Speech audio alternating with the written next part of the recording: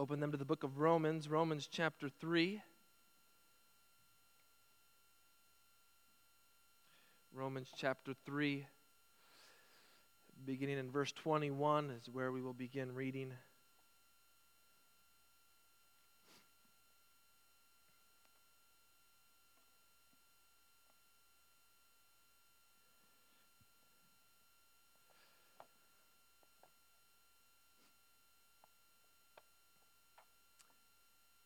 We're continuing in our series of the 5 solas, and this morning we come to the 4th sola, solus Christus, Christ alone. I hope you could tell that's where we were moving from the songs that we sang this morning.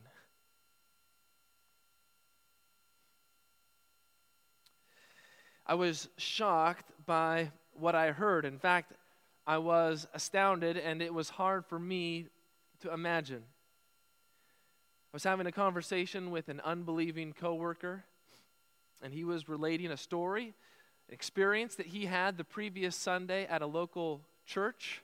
This was before I came here, all right? So, in my previous life where I had unbelieving coworkers, right?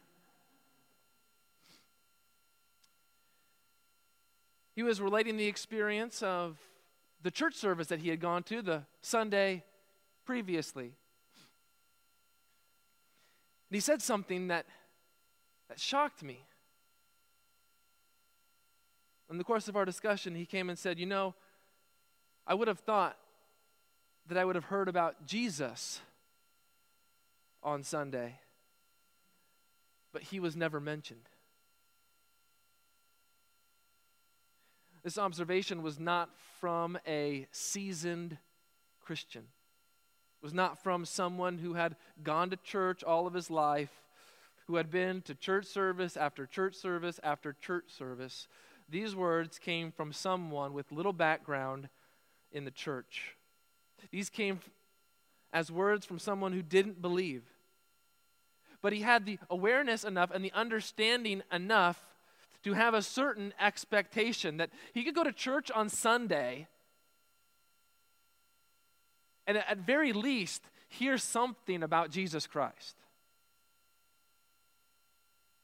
But he was never mentioned. He was never spoken of. He must not have been sung about. He must not have been read about.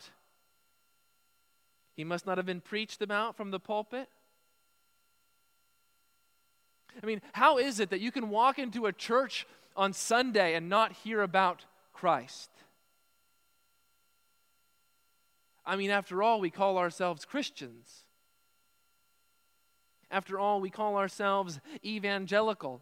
How can we be evangelical if we cut the evangel out of our churches? And if we're willing to cut him out of our churches, what does that say about the rest of our lives? One modern day theologian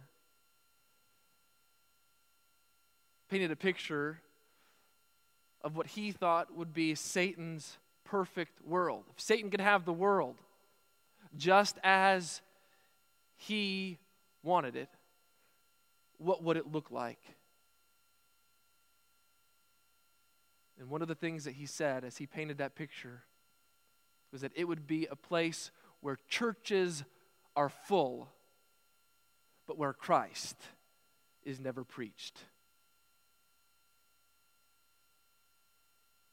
Because there's something there when you come to church on Sunday, you think, I'm good, I have it all together. I come here to get me a pick-me-up, a feel-good. But something different happens when Christ is preached and when Christ is proclaimed.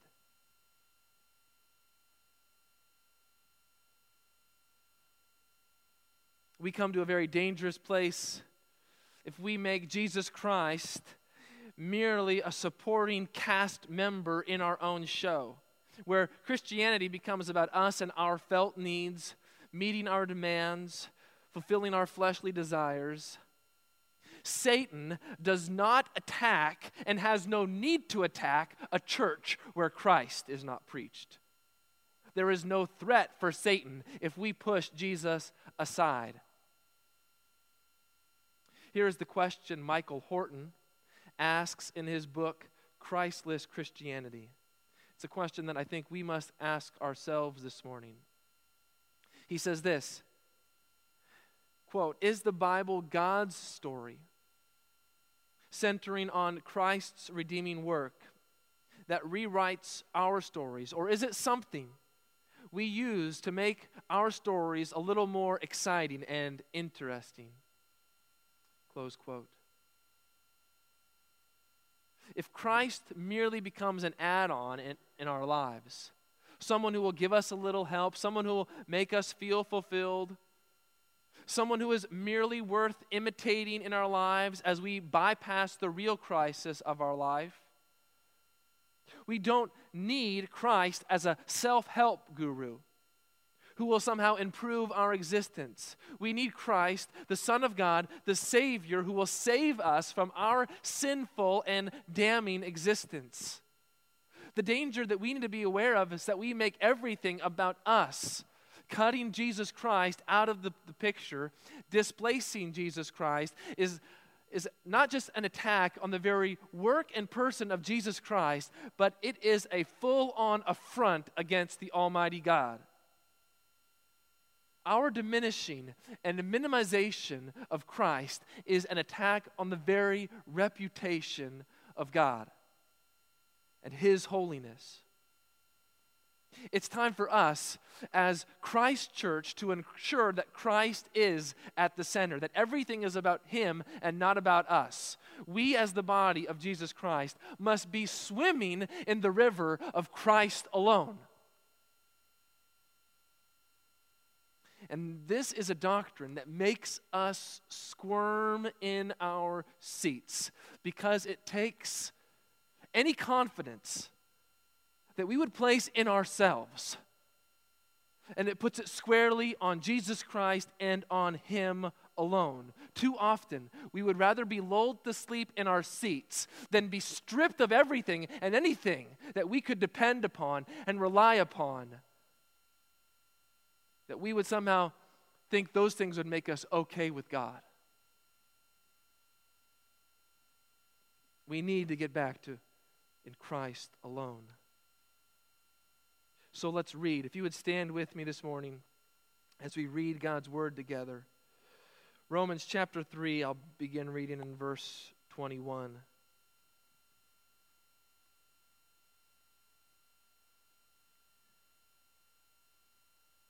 But now the righteousness of God has been manifested apart from the law, although the law and the prophets bear witness to it. The righteousness of God through faith in Jesus Christ for all who believe. For there is no distinction. For all have sinned and fall short of the glory of God, and are justified by His grace as a gift, through the redemption that is in Christ Jesus, whom God put forward as a propitiation by His blood to be received by faith. This was to show God's righteousness, because in His divine forbearance He had passed over former sins. It was to show His righteousness at the present time, so that He might be just and the justifier of the one who has faith in Jesus. This is the word of the Lord. Thanks be to God. Let's pray.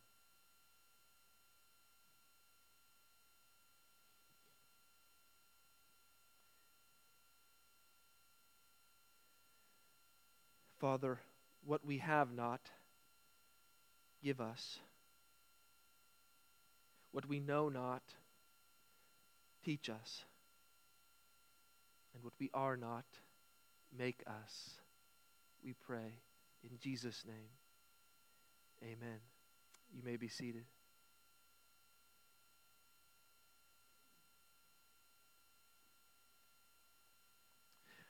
I wonder if we would put the task before us this morning of summing up the whole Bible in one sentence. If you could compose one single sentence to say, this is what the Bible is about, the whole story of the Bible from beginning to end, including all of the important parts, leaving nothing out, what would you say?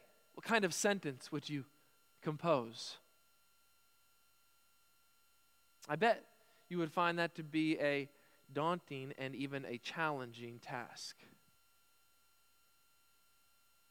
But it might be a profitable venture. What is the main point of the Bible? Have you ever thought about that? The whole Bible. What is the main point? I don't know about you, but you might be one of those people who jots down notes in their Bible, writes down things in the margin of their Bible. It's interesting. I find it interesting if you ever look at someone else's Bible who does that, to look at those notes that they might jot down on the side of their Bible.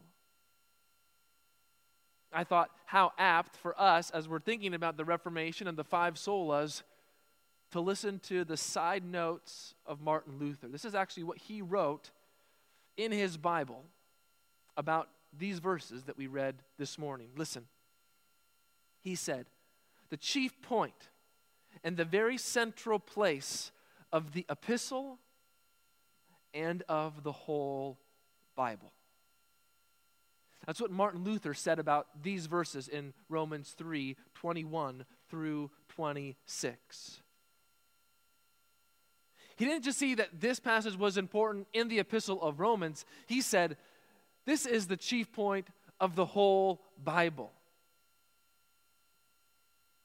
And even though we don't see it in our English translations, verses 21 through 26 is one sentence.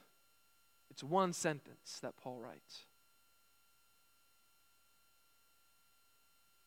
20th century Welsh preacher and pastor Dr. Martin Lloyd-Jones agrees with Luther as he states this, quote, "It is no exaggeration to say that this section, that it is one of the greatest and most important sections in the whole of Scripture," close quote. And so, as we think about these verses this morning, how important are these verses for us?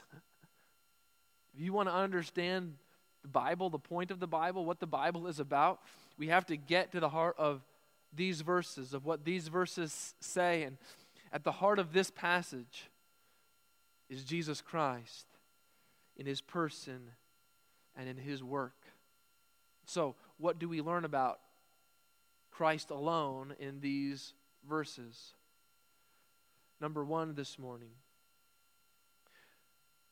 Christ alone is God's plan for us from beginning to end. Christ alone is God's plan for us from beginning to end.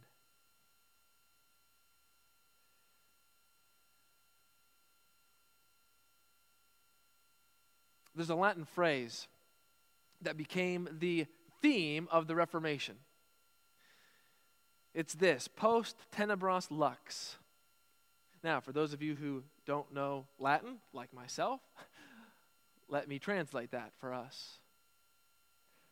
After darkness, light. Post tenebras lux. It was the very description of what was happening in the world at that time of the Reformation, with the world shrouded in darkness, even with those within the church adding to the darkness and the confusion, with people in the world sitting in this darkness with no hope, with no joy, with no peace. Light broke through. It was the light of the Scriptures, the light of God's Word that was dispelling the darkness. It was the light of the gospel that God used to so move people to bring them to himself. It was the light of the one who said, "I am the light of the world." The light of Christ himself spreading over the face of the earth. It was that light that came to shine so brightly after such a time of darkness that it chased the darkness away. If light came after darkness, then joy came after despair. Then hope came after hopelessness. Then peace came after unrest. If after darkness, light, is an apt description of the Reformation. I believe it's also an apt description of what we see happening in these verses. Our verses begin with this contrast. Do you see it there? Those first two words, but now. This is a contrast to what Paul had just previously discussed. Paul had just said, no one is righteous, no, not one. No one understands, no one seeks after God. He also just said, for by the works of the law, no human being will be justified in his sight, since through the law comes knowledge of sin. Those are some dark verses.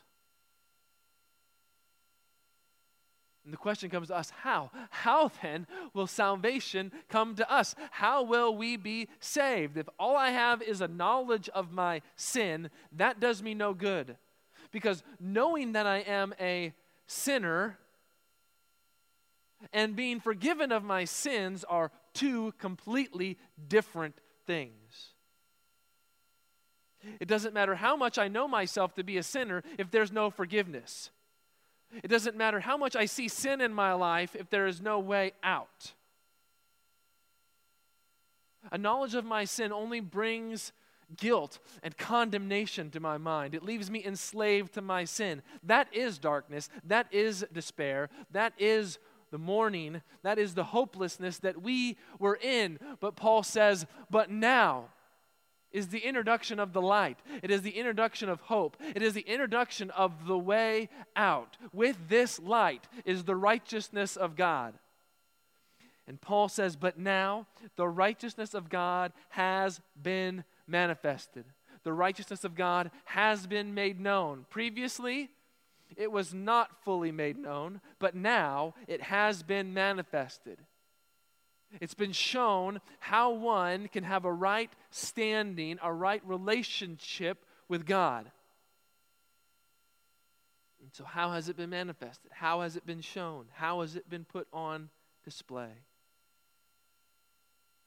It's manifested in Jesus Christ and His work on the cross. But now is the contrast between the Old Testament, the law, which brought a knowledge of our sin, and the coming of the new covenant in the sending of the Son of God, Jesus Christ, and the work that He accomplished by dying on the cross. That's where we find forgiveness of our sin.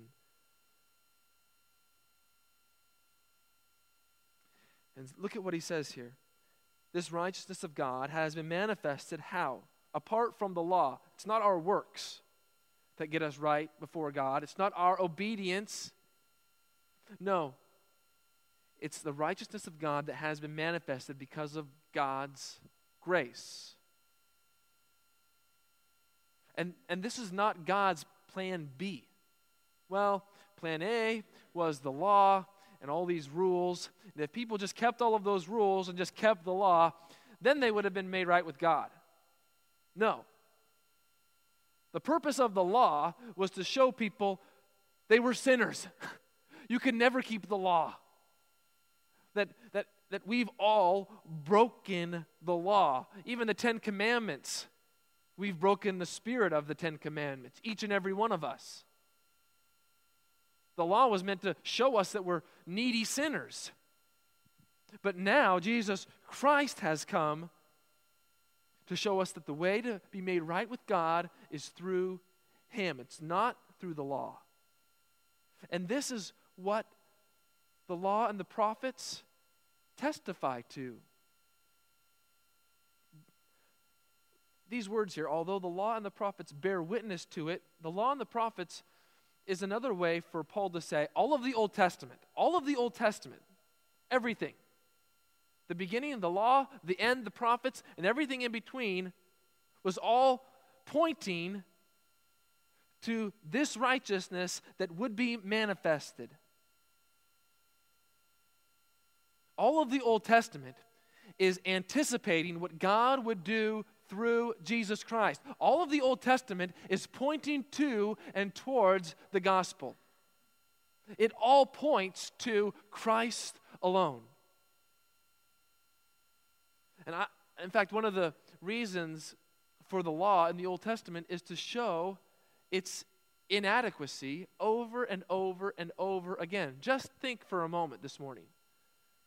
The altar of Israel, where priests would have offered sacrifices. They would offer sacrifices for people's sins, and they would offer those sacrifices over and over and over and over again. And if you were an Israelite, you would have to keep bringing these sacrifices over and over and over again for your sin. Why? Because those sacrifices weren't able to completely cleanse you of your sin. Because those repetitious sacrifices weren't enough. All those repetitious sacrifices pointed to the fact that these aren't enough. There has to be a better sacrifice. And that sacrifice was coming in the person of Jesus Christ. Listen to Hebrews 10, 11 through 12. Every priest stands daily at his service, offering repeatedly the same sacrifices, which can never take away sins. But when Christ had offered for all time a single sacrifice for sins, he sat down at the right hand of God. When is it going to be enough? When are all the sacrifices going to be enough? When is enough payment going to be made for our sins? When are we going to be cleansed? In Christ it is enough. In Christ it is where your sins are fully paid for. This was God's plan for us from the beginning. This is how God planned to bring us salvation through his Son, Jesus Christ. And he says that this righteousness is to be received through faith in Jesus Christ for all who believe. We've already talked about faith and in faith alone. And our world, in fact, loves to tell us to have faith. Our world loves to tell us to believe. But these words become meaningless if you have faith in the wrong thing or believe the wrong thing. It's not just enough to possess faith. It is not just enough to believe. Our faith and our belief is in Jesus Christ.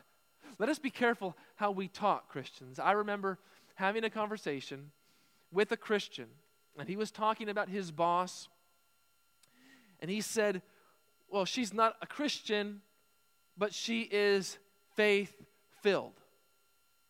She's not a Christian, but she is faith-filled. Let me ask you a question. What does that mean? I have no idea what in the world that means. Filled with what faith? Just some nebulous faith? Just some kind of blind belief? A faith-filled person has nothing if that faith is not in Jesus Christ. If you miss the object of our faith, if you miss the person of Jesus Christ, if you miss who he is, if you miss what he has done, if you skip over Jesus Christ, if you ignore Jesus Christ, if you attempt to cut Jesus Christ out, if you want spirituality but you don't want Christ, if you want forgiveness but not the cross, if you want God but not the Son of God, you haven't just sat on the wrong seat of the plane, you've missed the plane altogether. The righteousness that comes from God only comes to us through our faith in Jesus Christ and in Jesus Christ alone. And it comes to all those who believe in him. There is no distinction. Everyone who believes in Jesus Christ will be saved. Everyone who puts their trust in Jesus Christ and what he's done on the cross. There is no other plan. There is no other way to get to God. God's plan is Christ alone. And the only way for you to be a part of God's plan is to believe and trust in Christ alone. Number 2, Christ alone is God's answer to our greatest problem. Christ alone is God's answer to our greatest problem.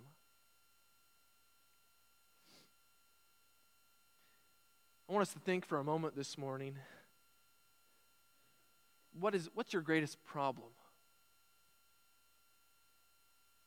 What is it that troubles you the most? What is that thing that you cannot shake no matter how hard you try? What's that thing that plagues you that you have no control over? Is your greatest problem wealth? That you lack money? You've fallen on hard times? That you're in a financial pickle and bind? That you want more money? Is money your greatest problem? Is health your greatest problem? Does getting healthy elude you? You would give anything to have a physical body that is healthy, that is free from aches and pains, that is free from disease. If you could only have control over your health problems and health concerns, then you could rid yourself of your greatest problem, right? Is happiness your greatest problem? Does happiness constantly elude you? You know you want happiness, but you can't get it no matter how hard you try. It's like sand that is sifting through your fingers.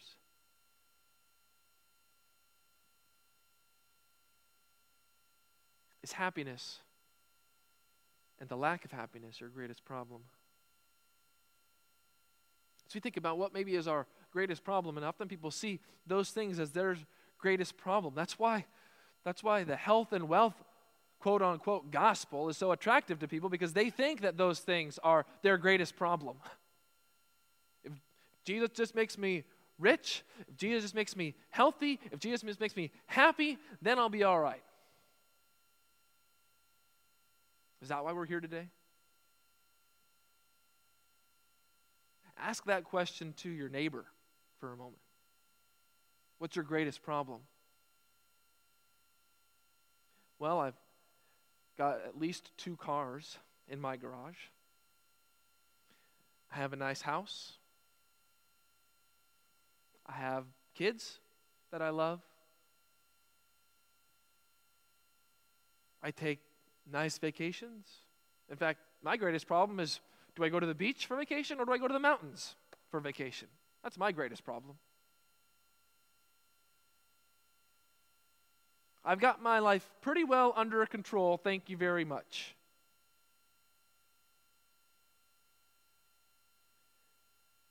We need to see, and we need to help people see, that their greatest problem is not defined by all those external things around them. There is more to life than all of those things. And Paul tells us here this morning, what is our greatest problem? Verse 23, for all have sinned and fall short of the glory of God. Our greatest problem is sin. Our greatest problem is that we are sinners. This is the human condition. No one except Christ has escaped this condition. And it isn't a problem that we stumble into. This isn't a problem, like I was, it's just a product of my environment that I turned out like this. When I was a baby, I had it all together. I was doing really good until I threw that first tantrum. No, what does the Bible teach us? You're born a sinner. In fact, when my wife and I were about to have our first child, I said he was a spawn of Satan. As a reminder, I'm birthing a sinner. He's not coming out perfect. His greatest need from the moment he breathes his first breath is that he needs Jesus Christ. That's his greatest problem. That's my greatest problem. That's our greatest problem.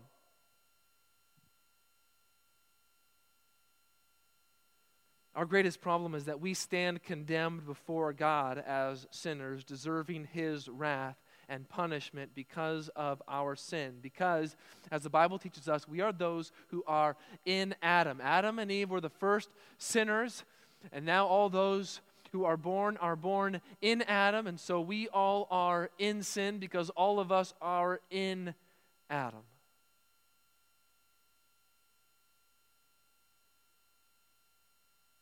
And in that moment that we feel the weight of this great problem, for all have sinned and fall short of the glory of God, for all have sinned and have not lived the way that God has designed us to live.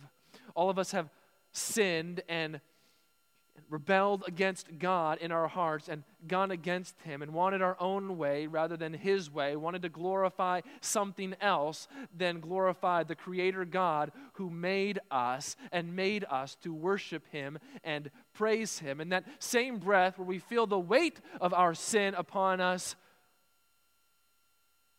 Paul brings the relief.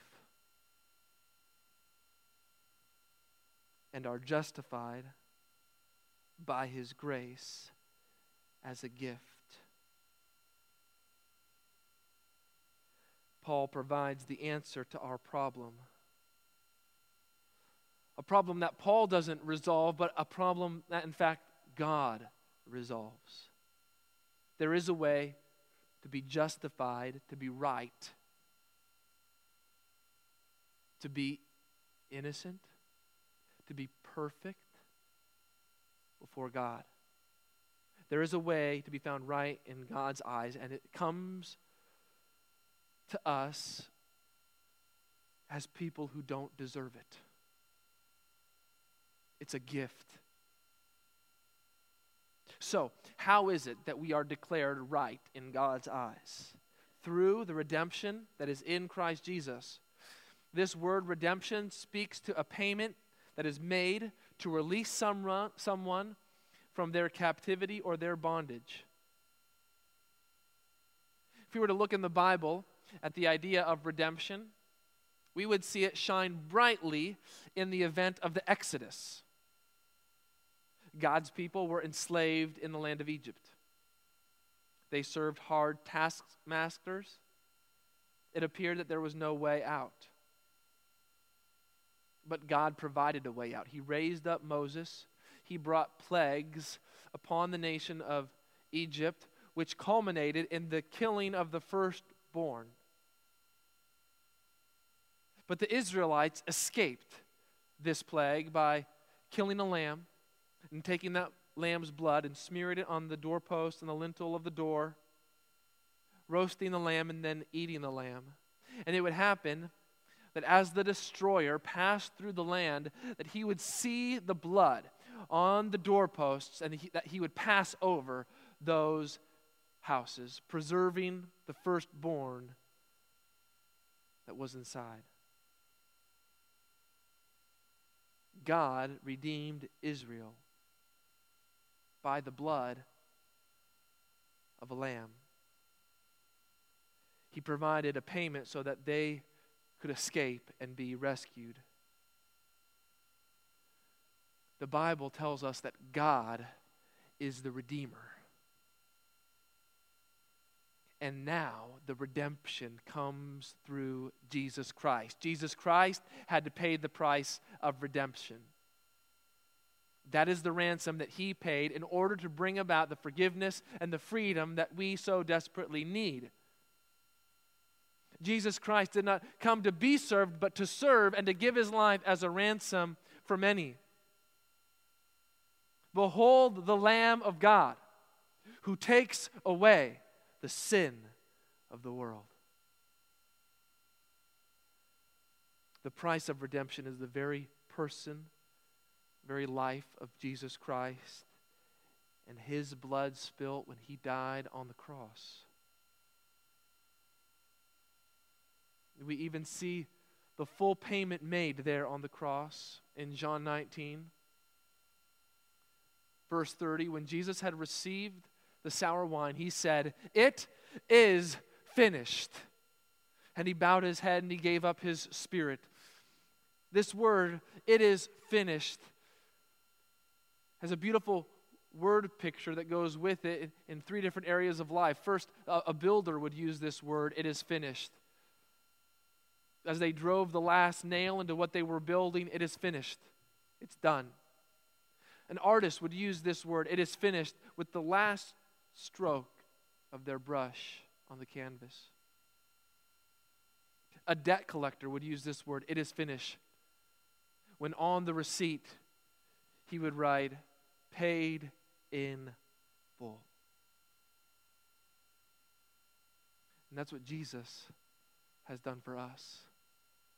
He paid the price fully, in full.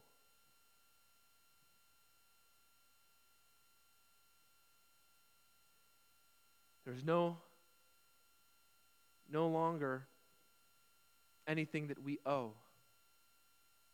It's in Christ's death that He has redeemed us. And redemption is more than just being freed. Redemption is belonging to Christ Jesus. We are His sheep. He is our good shepherd. And He has set us free, not so that we can just go and live any way that we want to. No, He's freed us, and so now we have this desire to follow Him. We willingly follow Him as our head. And there's a question, though, that still might linger in our mind that Paul has to clarify here in verse 25. The question is this, that we still might have. Well, how is it? How is it that I have escaped God's wrath? God's wrath is what sinners deserve. God's wrath is the just punishment we deserve because of our sin. Let's be honest this morning. We don't like to talk about God's wrath.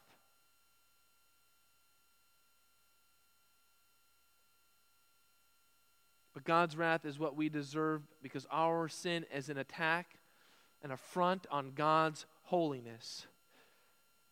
But God provided a way for His wrath to be appeased. This is the idea behind the word propitiation, whom God put forward. So God put forward Jesus Christ as a propitiation by His blood, as an appeasement, as a satisfaction. God's wrath, His righteous anger, was appeased and was averted because of the sacrifice of Jesus Christ and because of the blood that was spilt. The price of our ransom is the blood of Jesus Christ, the very giving of His life, a price that we could never pay. A price that we could never pay because we would have been an imperfect sacrifice, a blemished sacrifice. God's wrath is satisfied in the sacrifice of Christ because He was the one who was bearing our sin as the perfect, unblemished sacrifice, as the one who knew no sin. He was dying the death that we deserved to die. He was bearing the wrath of God that should have been upon us.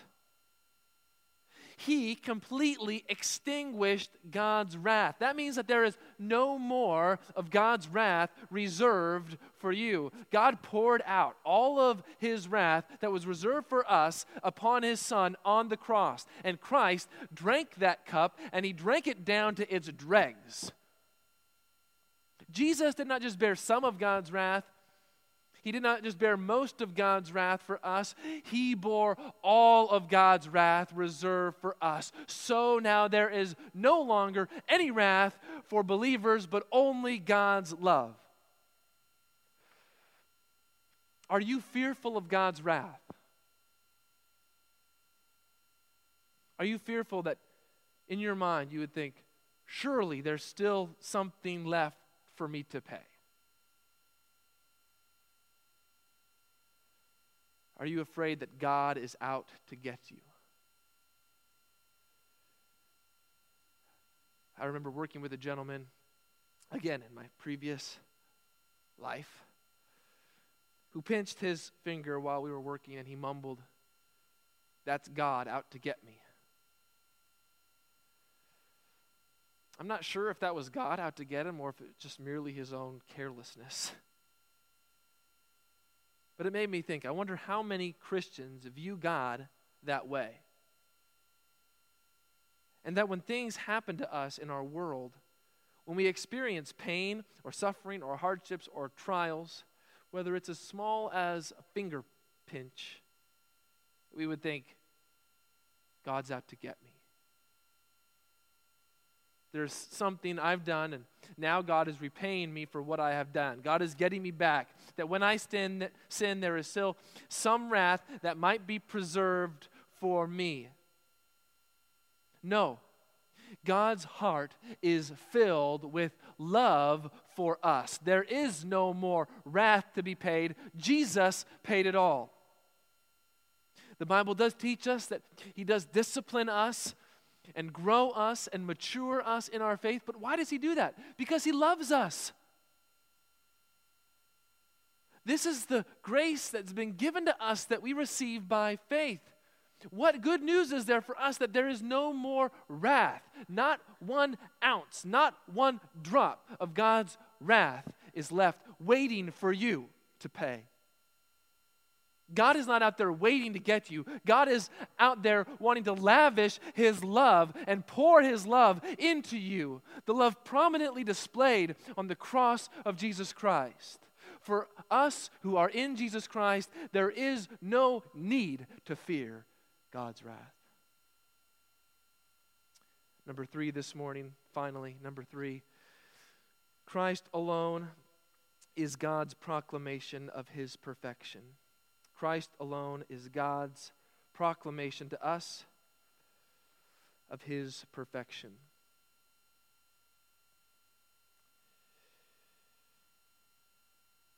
As we come to the end of our passage here, we're left with another question in our minds. Why is the cross of Christ necessary? Wasn't there some other way? I mean, did Jesus Christ really have to die? Did He really have to die on the cross? In order to understand and answer that question, we have to have a proper understanding of God. In our world today, our world likes to try to make our God a schizophrenic God. You ever heard them say this? Well, you have the God of the Old Testament, and that God of the Old Testament, He's an angry God, He's a wrathful God, He's a mean God. That's the God of the Old Testament. But the God of the New Testament, well, that's a God of love, and a God of compassion, and a God of mercy, and a God of grace. I find that those who would make such a distinction have never read the Bible very carefully or read the Bible in its entirety. If they would have, they would see God's love and mercy and grace and compassion in the Old Testament.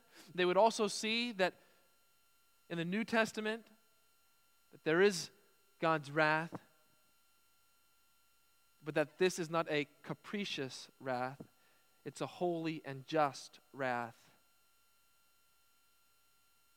And we are those who feel this tension. We believe that God is a holy God.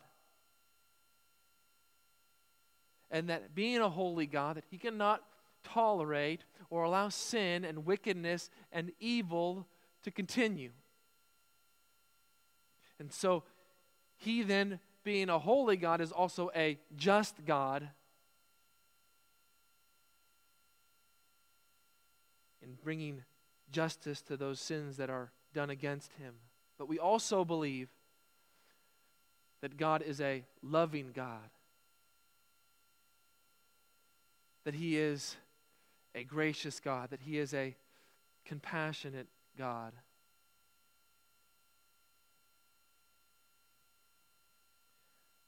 Since God is a holy and righteous God, He has the right to execute perfect justice towards those who sin against Him and to execute that justice immediately if He so chooses. But how does God's justice and how does God's love, how do those exist at the same time?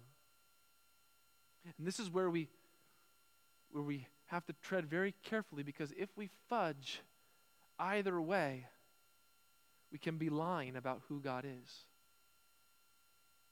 One of the things that we see from these verses is that God's very reputation is at stake. If we get these verses wrong, we can get Jesus Christ wrong, but we can also get God wrong, who God is. the tension of God's holy justice and the tension of God's love is only resolved in the cross of Jesus Christ. The problem is that oftentimes we don't feel this tension in our lives, and the problem is that oftentimes we are good at diminishing the holiness of God. We're good at bringing God down to our own level. We're good at kind of excusing and say, well, maybe God really doesn't demand what the Bible says he demands. And we're also good at bringing ourselves up, making ourselves look better than we really are, more righteous than we really are. And we need to see that in our sin, we cannot stand before a holy God. In our sin, we deserve eternal punishment. And that's only resolved, only relieved on the cross of Jesus Christ. Paul says this was to show God's righteousness because in his divine forbearance, he had passed over former sins. Here, this idea of he passed over former sins in his divine forbearance has this idea going back to the Old Testament. And so when those Old Testament believers, when they sinned, he passed over those sins for a time. He didn't ignore those sins. He didn't pretend as if those sins didn't happen or didn't exist. It does mean that he postponed and forgave people's sins without the full satisfaction of payment or penalty. And how was God able to postpone and forgive people's sin without full satisfaction of payment or penalty? God was able to do that because he looked forward to the cross, where the penalty would be paid in full, where satisfaction would be made. God has shown in the cross that his actions in the Old Testament were in complete accord with his character. The cross of Jesus Christ does not merely vindicate God's actions in the past, before the cross, but even now his righteousness is put on display. That's verse 26. It was to show his righteousness at the present time. God shows his perfection now, and he shows it as he is the just and the justifier. For God to be just, it means that there were righteous demands that needed to be met because of people's sins. God could not just sweep people's sin under the rug. No, God's justice meant that those righteous demands had to be met. The penalty had to be paid. The punishment had to take place. And it's in Jesus Christ on the cross where those righteous demands were resolved. He paid the price for our sins. He took the punishment we deserved. He died the death which should have been ours. He was forsaken by the Father when we should have been forsaken by the Father. God's being the just God that he is seen when we look at the cross. But he's also called this, and the justifier. God provides salvation. God makes a way for us to be in his presence. God, as the justifier, is the life giver. He justifies and forgives the sin now of the one who has faith in Jesus. This is the immense, deep, vast love of God for us. That God can now declare the guilty innocent. That now God can forgive the sinner completely. God shows his love for us. And that while we were still sinners, Christ died for us. How are we able to talk about this today and talk about the person and work of Christ alone and not make the offer of Jesus Christ? God is the just and the justifier of the one who has faith in Jesus and in Jesus alone. There is no other way to God. And so if this morning, if you've never put your faith in Jesus and in him alone, today, right now, you can accept and receive by faith what Jesus Christ has done through dying on the cross, so that you might no longer be under God's wrath, but under God's love and grace. You can find forgiveness of your sin at the cross right now. You can find life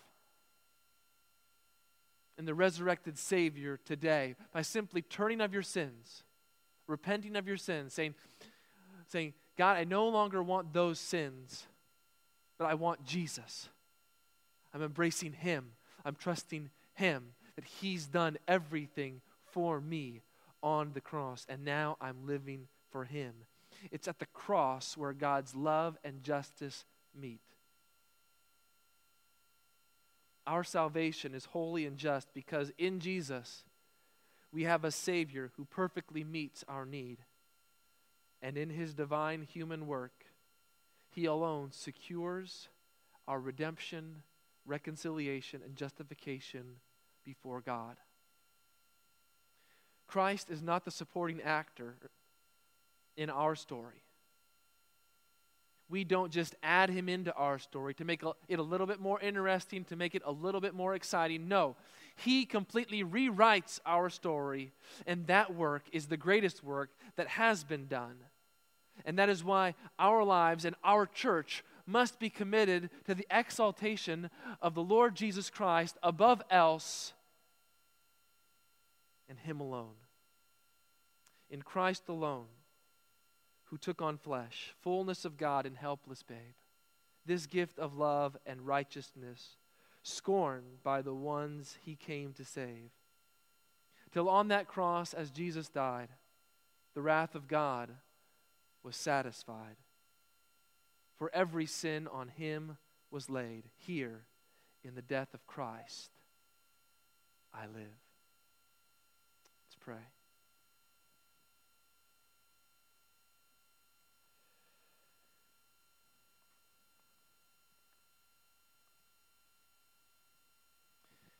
Heavenly Father, it is in Christ alone that we live.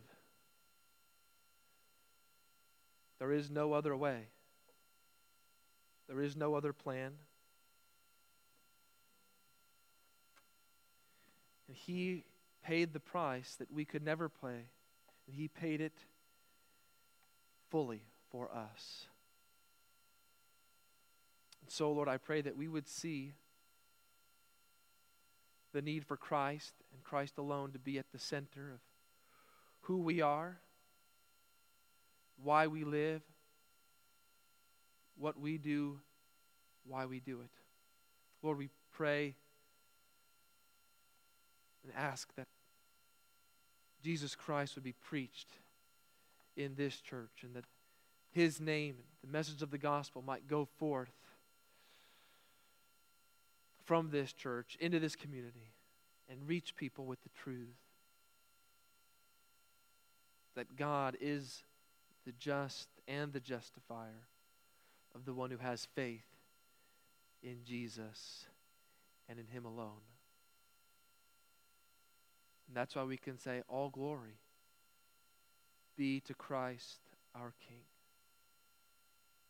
We pray this in His name. Amen.